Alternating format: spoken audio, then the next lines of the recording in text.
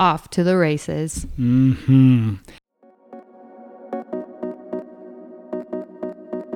It's the Do Politics Better podcast. I'm Brian Lewis. And I'm Sky David.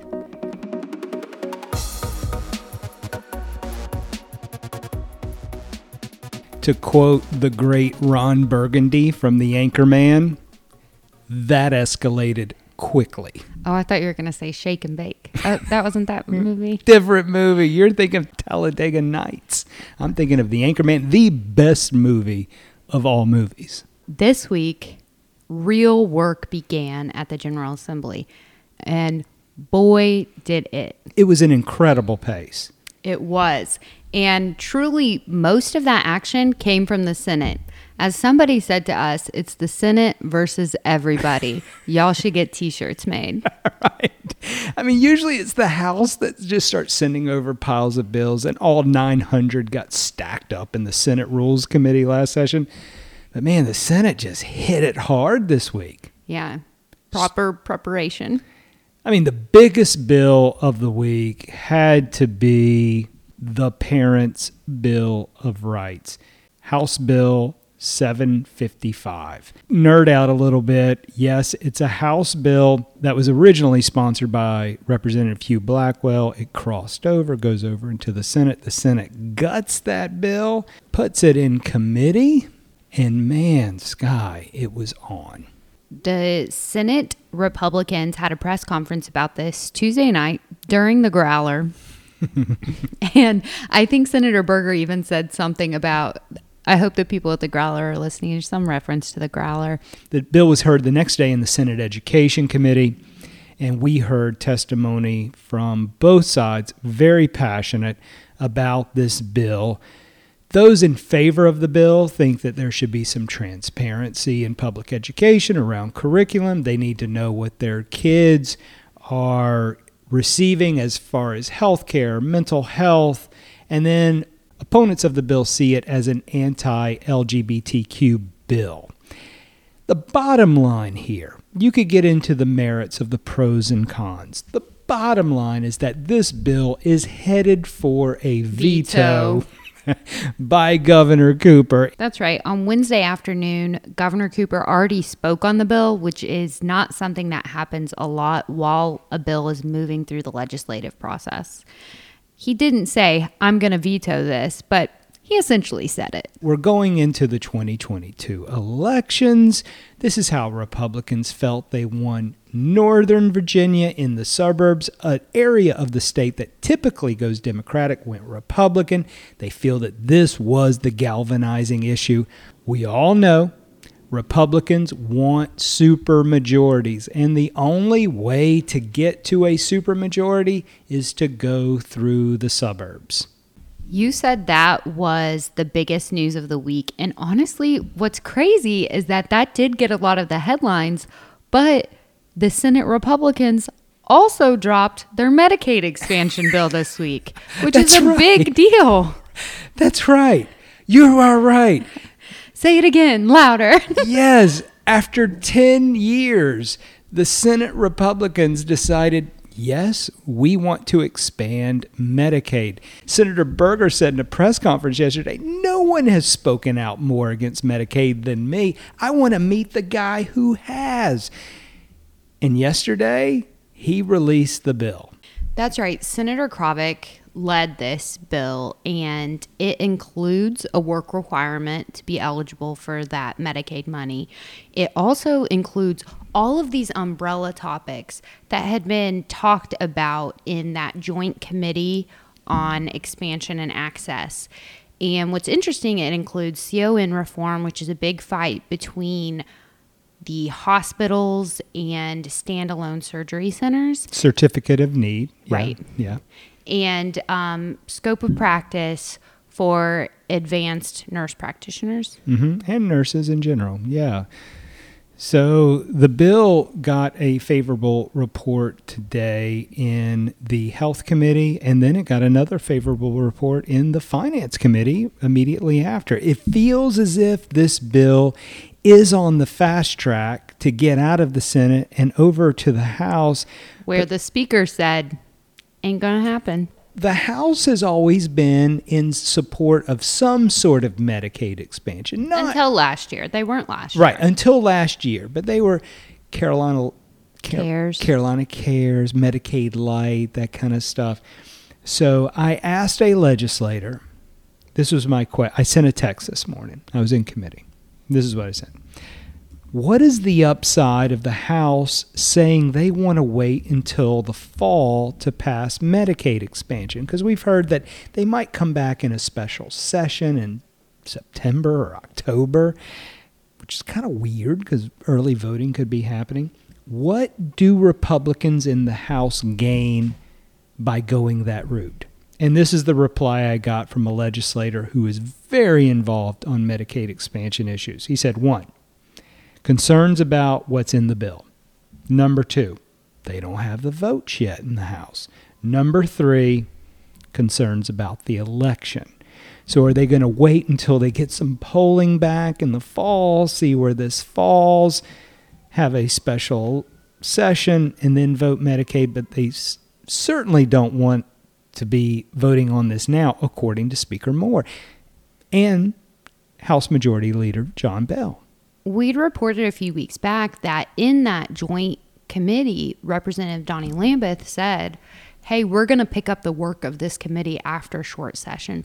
We're on pause. So it may just be that it feels like the Senate went around them. We've said it before. The Senate versus all y'all. All right, so what else? I mean, those are 2 huge things. What else, Guy? The third huge thing is that the budget is fast-tracked. Like one of those passes you get at Disney, it's at the front of the line. Yeah, we had a meeting today with a big chair over on the House side, and he was like, man, this thing is moving so fast.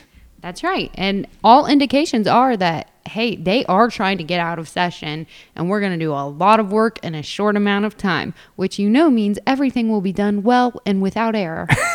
That's right.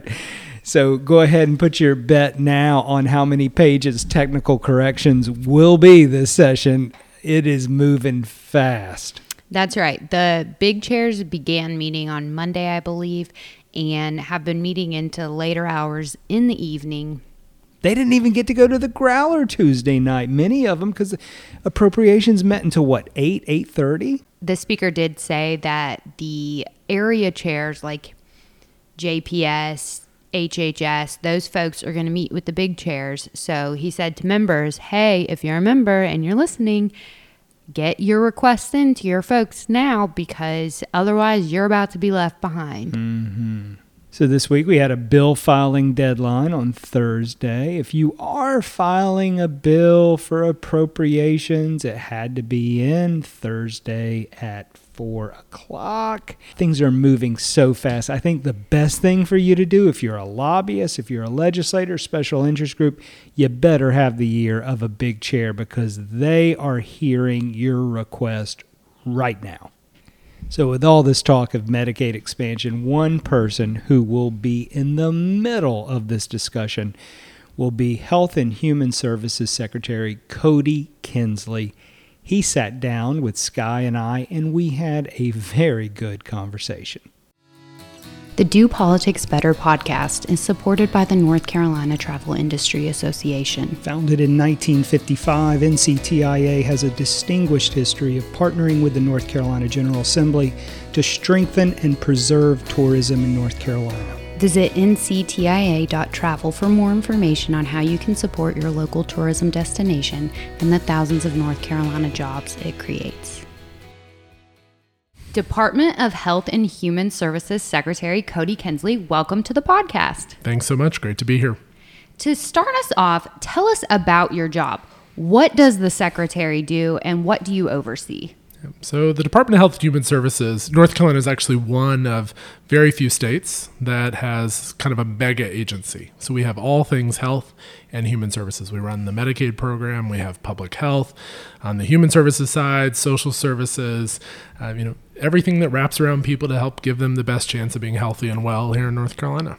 So you're from Wilmington? I am. You went to Brevard. Yep. From there, you made it to Berkeley for graduate school. Can you talk about growing up in Wilmington, how you got to Brevard, Well, and how you ended up in California. I mean, Asheville is like the training ground for Berkeley, maybe. Okay. All right. Okay. So That checks out. my mother would have loved for me to go to UNC Wilmington and go from home. A 6-hour drive was just about right to have enough distance for mom and dad to see them, but have some independence, important to college. And then I worked, and I stayed in Brevard for several years and worked there before going to grad school. And What did you do there? so my first job was actually working at a behavioral health care outpatient facility. We had the vision that we were going to be able to treat people from all walks of life, all income backgrounds, and that those people would be sitting in the waiting room together and experiencing, because we thought mental health was foundational to health. Mm-hmm. And so that was really what started me on this path to health in Brevard, North Carolina. Some point, though, through that process, I realized how important the public sector is in mental health, and I got really interested in public policy. How do we make things better? That's why I went to public policy school, picked Berkeley, very lucky to have gotten in. It's the top public policy school in the country. Went there, had a fun time on the West Coast, but I will tell you that I graduated on Friday and I moved on Monday because I'm an East Coaster, and it's been good to be back. Who has better beaches, West Coast or Wilmington? Wilmington for sure, because when you put your foot in the water in the West Coast, first off, the movies are lying to you. The water is freezing cold. Right. There might as well be an orca there that could eat you. No, Right. Give me Wrightsville Beach. Wrightsville Beach is so great. So from Berkeley, talk to us about your career, because you are in your mid-30s and you have had quite a career thus far. So tell us about your journey through life. Is it mid? I think it's late. No. I have been so lucky. First off, just backing up, I'm a first generation college student. Wow. I have been credited, with a bunch of people who have made investments in me as a person throughout my life and my career, starting with my parents, who told me I had no other option but to go to college. I think their fervor and hard work pushed me in ways that, are kind of maybe classic firstborn behaviors. Mm-hmm. So when I ended up in D.C., I got this thing called the Presidential Management Fellowship, and I had been working in healthcare, working in the U.S. Department of Health and Human Services. And this fellowship gives you the opportunity to really experience government in a different way. And I thought, well, if you're going to work for any company, go to where the headquarters is. So I went to D.C. And part of what I was doing in healthcare at the time was really trying to do practice support. How do we make practices work better? How do we give doctors decision support tools and various things that they need? And that was the implementation of electronic health records and meaningful use and HIE and all these other health policy issues. So I did this pivot to more broad operational excellence. How do we improve things? How do we improve the way government works? And that's really where I got engaged at the Treasury Department. And I popped around. I was at the White House for a bit doing health policy work more broadly, and tax policy and student loans and all kinds of other things. But it was all with this vein of how do we improve how things work? Because I think if there's one foundational element to me as a person and what I believe in my profession is that the best policy lives or dies by implementation. Mm-hmm. If we can't get it right where the rubber meets the road, then it's not right. You can design, you can understand all the issues and equities and things that people want, but unless, when the rubber meets the road, if it doesn't work, didn't matter. And so, from the White House and Treasury, had the great opportunity to be appointed the Assistant Secretary for Management. That's like the COO, CFO for the department. Did everything from helped print money to, fun stuff at taxes and financial crime stuff, and all about how to make that better. Also had the opportunity to be the only political holdover at the Treasury Department. So lived through 2 different administrations, and what I found was that regardless of your political viewpoints, getting stuff done and making things work better is a bipartisan opportunity. Mm-hmm. And so all that kind of comes full circle to about 4.5 years ago when I had the opportunity to come back to North Carolina to work at DHHS, which is where we started. It's a very large, complex, $26 billion, 18,000 staff organization. So making it work better is what I'm all about. You're in the Obama administration. You're a holdover into the Trump administration. We know there are vast differences in their leadership and their policies. Do you really feel like, boom, on January 23rd of 2016 or 17, there was like you felt a light switch go off, or is it something that just doesn't permeate down? Yeah. Well, let me back up maybe and tell a funny story you may enjoy. Okay. So I was packing up my office the Thursday before inauguration, Okay. and Sean Spicer went on CNN and said, in order to ensure a smooth transition, we're going to keep 50 Obama appointees on. And he named 10 of them, and I was one of them. Wow. And that's how I found out. So I started unpacking the boxes, putting things back on the walls. And, you know, I think something that people don't realize is that it's very common. I mean, you know, I believe that Obama kept about 200 Bush appointees on when that happened. So maintaining that transition and that continuity is important. I think for my role at the time, I was over cybersecurity at the department, which was a big concern for the stability of the financial system.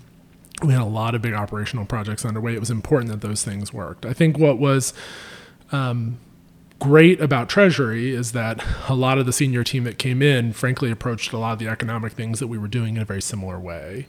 I was in a position that was reporting directly to Secretary Mnuchin. I was working with the team, the senior team, every day. So to your question about how it felt, it was you know, front seat, you know, and so you definitely felt the difference in policy approaches, but a lot of the things that you know my team was doing around operational things that didn't necessarily percolate down to them.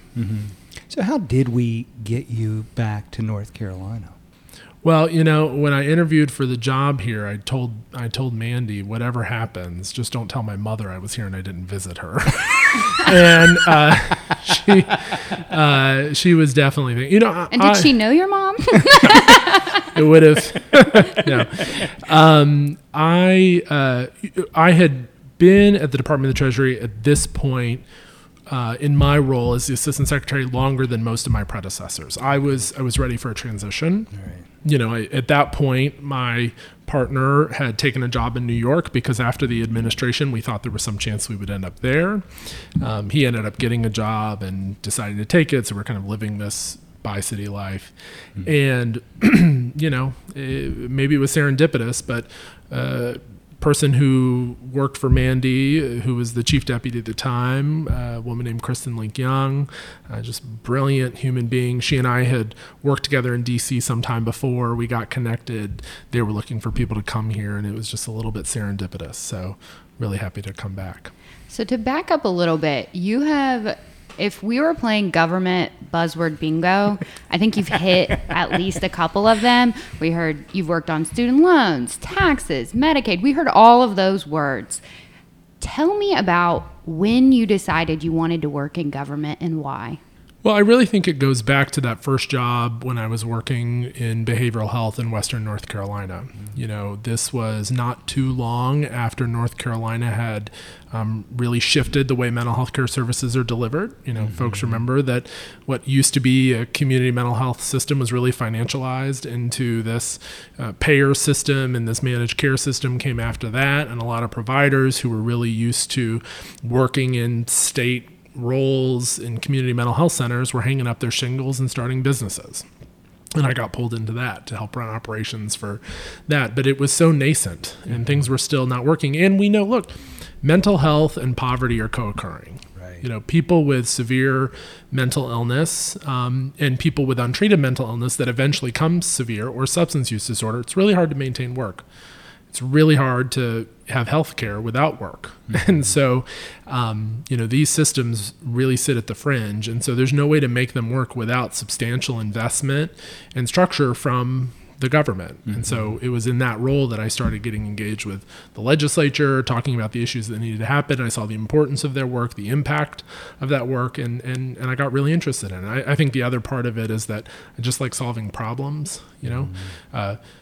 Government has the best problems to solve. I think we saw that in COVID. You know, I think 3 days before the first viruses kind of landed in the shores, most people were like, government. And then all of a sudden, you know, everybody in the world wanted to know how I was going to help them. Yeah. And so I think being able to fight those problems, tackle those things was fascinating to me. And frankly, really hard, but when you get it done, man, it's thrilling. And how did you get into that original job in behavioral health? Well, it was actually a professor of mine at Brevard College, connection through her, small town, big fish, small school, that sort of stuff. And, it led on to that. You have to get the General Assembly to have a certain amount of buy-in on certain policy issues. Can you talk about the politics of your job in dealing with the General Assembly? Yeah. I am so lucky to have great relationships with so many folks over there. And frankly, it's nice that because I've been at the department for more than 4 years, working on a number of issues, sometimes things way below the fold, you build a history of being able to solve some problems and get stuff done. What I have found in working with folks is that we often agree on that there is a problem. And we often agree on what we want the outcome to be. It's the stuff in the middle that's hard, right? It's and you all know this, but how do you define the problem? And then what is the right way to tackle that defined problem to fix it, right? And I think that, civil dialogue, discourse, using data where we can to try to drive through those things is what's been fun. So Senator Bergen, he's a very close friend, and we really connected initially over mental health. He has a passion for it, for helping people. My background, we just talked about it. And so being able to tackle through and look at the last budget, the strides that we have been able to make, the investments in mental health and a number of other things, the conversations that we're having now about children. These issues transcend a lot of things. So I think that's where Health and Human Services is really lucky, in the sense that we get to deal with a lot of things that everybody cares about. It's just a matter of getting through it. How does a political appointee take the politics out of his or her job when dealing with a General Assembly of the other party? There are always kind of like politicized issues that get kind of supercharged, and they often take up 80% of the noise, right? I just try not to spend time on them. Okay. I think that it's the 80-20 rule, right? It's the 80% of the stuff that really matters that only takes up 20% of the airtime. That's what we got to do. And I hope that we've been able to build and maintain the right relationships with folks at the General Assembly to understand that, look, in the end, I'm interested in implementing things that matter for North Carolina. I grew up here. My parents live here. My grandmother's in an adult care home. My brother lives down the road in Cedar Grove. I have a vested interest in the future of North Carolina. Actually this month is aging month. I want to make sure that the infrastructure on aging works for me. And so I am interested in those sorts of things. So I think that it goes back to what motivates you and what drives you, and how to do that. I don't get jazzed off of winning. I get jazzed off solving problems. So in the last couple of years, I think people probably know you because we've seen you on TV. And people... Yes, I cut my hair. That's right. This is not a video, so just know. He's telling the truth. So when people are thinking of DHHS right now, they're thinking of COVID. But you have all these other issues that you're talking about. Can you name 2 or 3 things that maybe people don't know DHHS does or works on that are maybe passions of yours or something people should know about? Sure. Let me just name our 3 big priorities right now. As we think about a strong and robust recovery, and we think about, and this is something you're thinking about my background in finance and various other things, I'm looking for opportunities where we can make strategic investments where our dollars go much further than they would go anywhere else. And thinking about the moment we're in and that concept of investment, there's 3 big areas. Area 1, behavioral health. And you could talk to any single person, my counterparts across the country and folks in the legislature, and I think you'd consistently hear the importance of mental health. We've had a collective trauma. We've got a lot of folks that are really struggling, especially young people, making investments for them. And if we don't now, and what we know is that if you have a unmanaged mental health issue, managing your diabetes costs 30% more. Right? The interaction of whole person health is critical. It's a smart investment to focus on mental health. Second big bucket, children and families. following through from mental health. We know that kids have particularly experienced, this trauma in a different way. We have to serve them. I'm excited. The governor's budget, we have a very ambitious child action plan to try to wrap services around kids in a different way. But we know to have healthy kids, we have to have healthy families. This is actually one of my favorite examples in this bucket, which is, right now we operate a series of different programs that support kids and families, including SNAP and WIC, which are big food programs.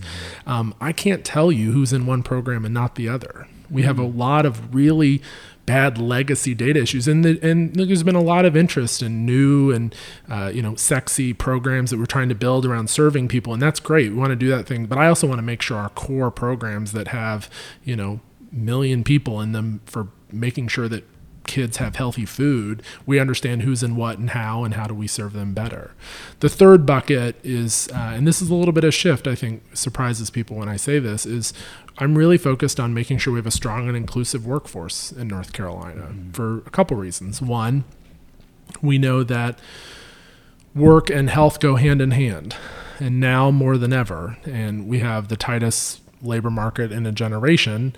We have employers that are hungry for a competitive and productive workforce. I want to convince them that the data is clear, that investing in their health is what matters. They saw it play out in COVID. At the same time, we know that there's a lot of evidence base behind giving someone a job helps their health, right? Chronic disease, disabilities, right? We have people with substance use disorder who are systematically left out of the employment market. What a great time to help employers hire the people who are going to get healthier. And last but certainly not least in this bucket is a healthcare workforce. I mean, our healthcare workforce, everybody knows a nurse or a doctor or a CNA or somebody who's been putting their life on the line for the last 2.5 years. And this workforce has been on borrowed time for a long time, and we have got to invest back in them. So you succeeded Secretary Mandy Cohen. There was some skepticism when she was first hired, and then the General Assembly seemed to really warm up to her. She's kind of a tough act to follow, right? Yeah. I hear often, that she has big shoes to fill, and I can promise you my feet are bigger than hers. No, in all seriousness, you will find few people in the world that are two things, and she is. One, so incredibly dedicated to people. I think she feels personal responsibility for every loss of life, for every hurt human. I mean, just a total sense of ownership. And two, she's made of that stuff where the harder you press on it, the harder it gets. I mean, she is just formidable in every way. And so it's been my great pleasure to work with her and to learn from her. But I also like to emphasize the fact that, it probably takes, I think our core COVID team was about 300 strong, and she was out front, and that's a particular load. But I want to also honor the countless doctors and lawyers and communications professionals and data folks and technology folks and folks on the ground knocking on doors to get people connected, all kinds. Just a huge team. And actually, when you look at that team of people and you look at similar teams across other states, the thing that strikes me is that North Carolina has most of those people still in the same seats. Wow. We have been able to maintain a dedicated group of leaders ranging from our public health team to our Medicaid team beyond who have worked on this issue. And we still meet multiple times a week talking about COVID. And so, it takes a village. It's a huge team of people to get this stuff done. And that's a credit to both Mandy's leadership, but I have to also really give a lot of the credit to the amazing people who are dedicated public servants. So we've talked a lot about the job, about DHHS, and how you got there, but we haven't talked a lot about you. Who are you? And aside from the face we've all seen on TV. And all that hair. You can tell he's from Wilmington. I'm sure people say that to you. But what do people need to know about you? How would you describe yourself, and what drives you? Problem solving is a big thing for me, Well, actually, no, let me back up. Relationships, I think, is number one for me. I care a lot about people, and I have a very strong sense of empathy. I feel like, my life is made better because of a lot of people doing a lot of stuff for me and helping me out, and I want to try to pay that back and pay that forward in a way that I can. I love my dog.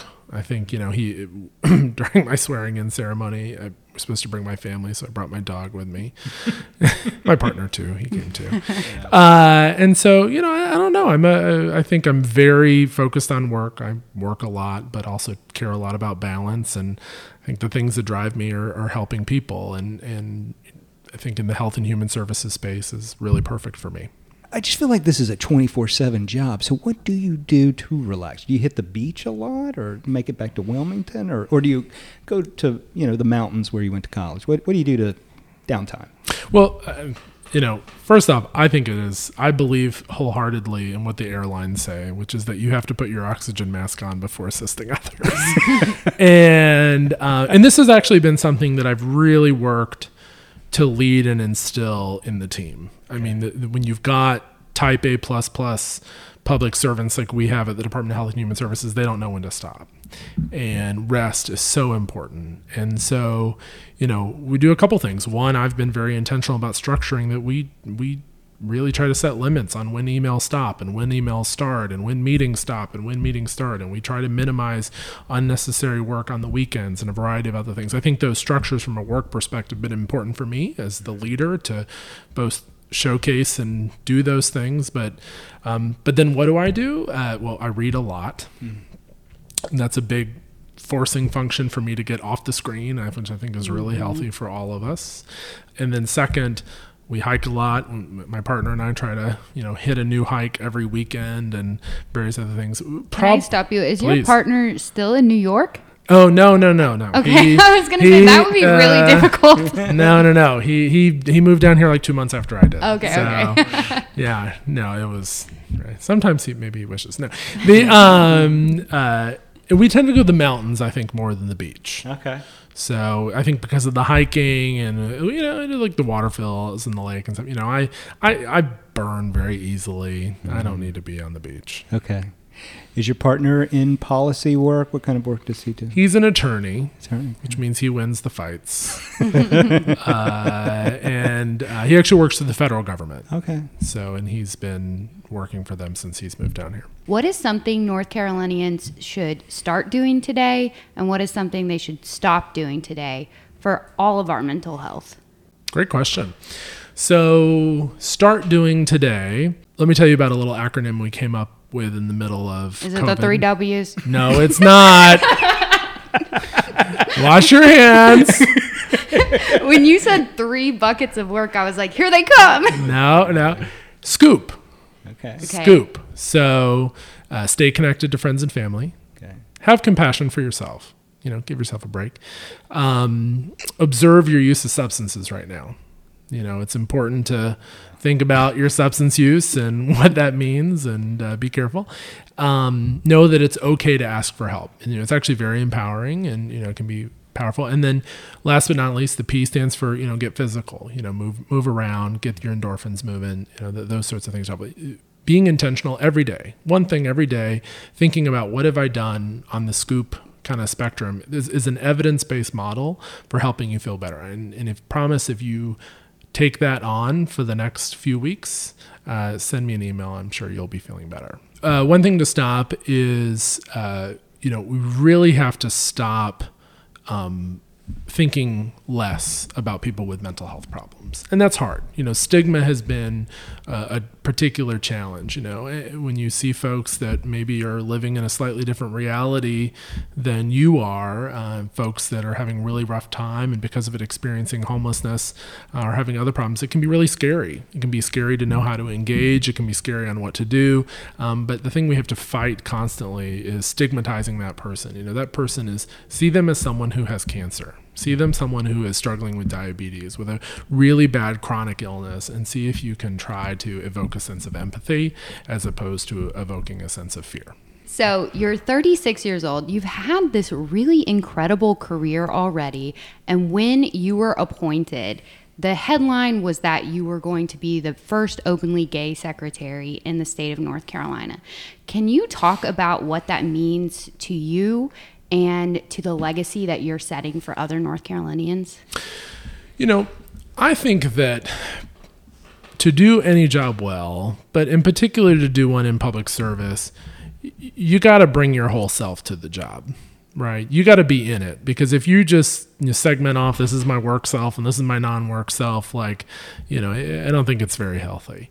And so when I come to this job, I bring first generation college student. I bring, a kid who grew up in North Carolina without health insurance. I bring a kid who got all of his dental work because he had free school lunch. I bring person who went to the top public policy school, who worked in DC and the White House, all those things and those experiences and the learnings that I've had from other people continue to inform who I am. But, being gay is just one piece of that broader puzzle, my whole self in understanding how things impact. And frankly, bringing that perspective is also why, you may have seen recently, I sent a letter to the FDA really pushing them to change their blood donation policies, because it just doesn't make sense. I want North Carolina to have a safe blood supply, and I want them to have it breaks my heart to think that someone could be, have cancer or be getting treatment, and the thing that could kill them when they couldn't get access to blood. And when we were running out of blood, the fact that we have whole groups of people that are just left out of blood donation for no scientific reason, we got to change that. And so I think those perspectives, and to go further, obviously I don't have every experience that counts or every background that counts. And so that's why we've tried to build a team that really represents the wholeness of what North Carolina is. So, Mr. Secretary, we are living in a very divided time politically, and I'm sure you see this play out in state politics, especially on a lot of healthcare issues. If you had a magic wand and you could change one thing in our politics, what would it be? So partly I wish all social media would go away. Yeah. If I had one magic wand. I mean, I believe that the platform of social media that has become so integral to how we communicate and reach. And I won't do we probably drove more people towards vaccinations through our TikTok influencers than many other things. I mean, I think it's a nature of what it is, but there's actually been some really interesting research around the power of the retweet and the like button and the various things that gamifying communication that really strips out actual communication. And if I know anything about how to get stuff done, it's about, you have got to work with people, you've got to listen, to seek to understand, and nothing on social media does that. And so, if I had a magic wand and could throw us back into the social media dark ages, I would love that. And I think that communication shift would help establish right relations in our politics and a number of other things in our kind of social discourse. I think that would be important. Yeah, I think you're right. Well, Secretary, I'll tweet about it later. Yeah. Retweet. Secretary Cody Kinsley, we appreciate everything you do for North Carolina, our health, our mental health. You certainly know how to do politics better. Thank you for being on the podcast today. Thank you, guys. It's been great to be here.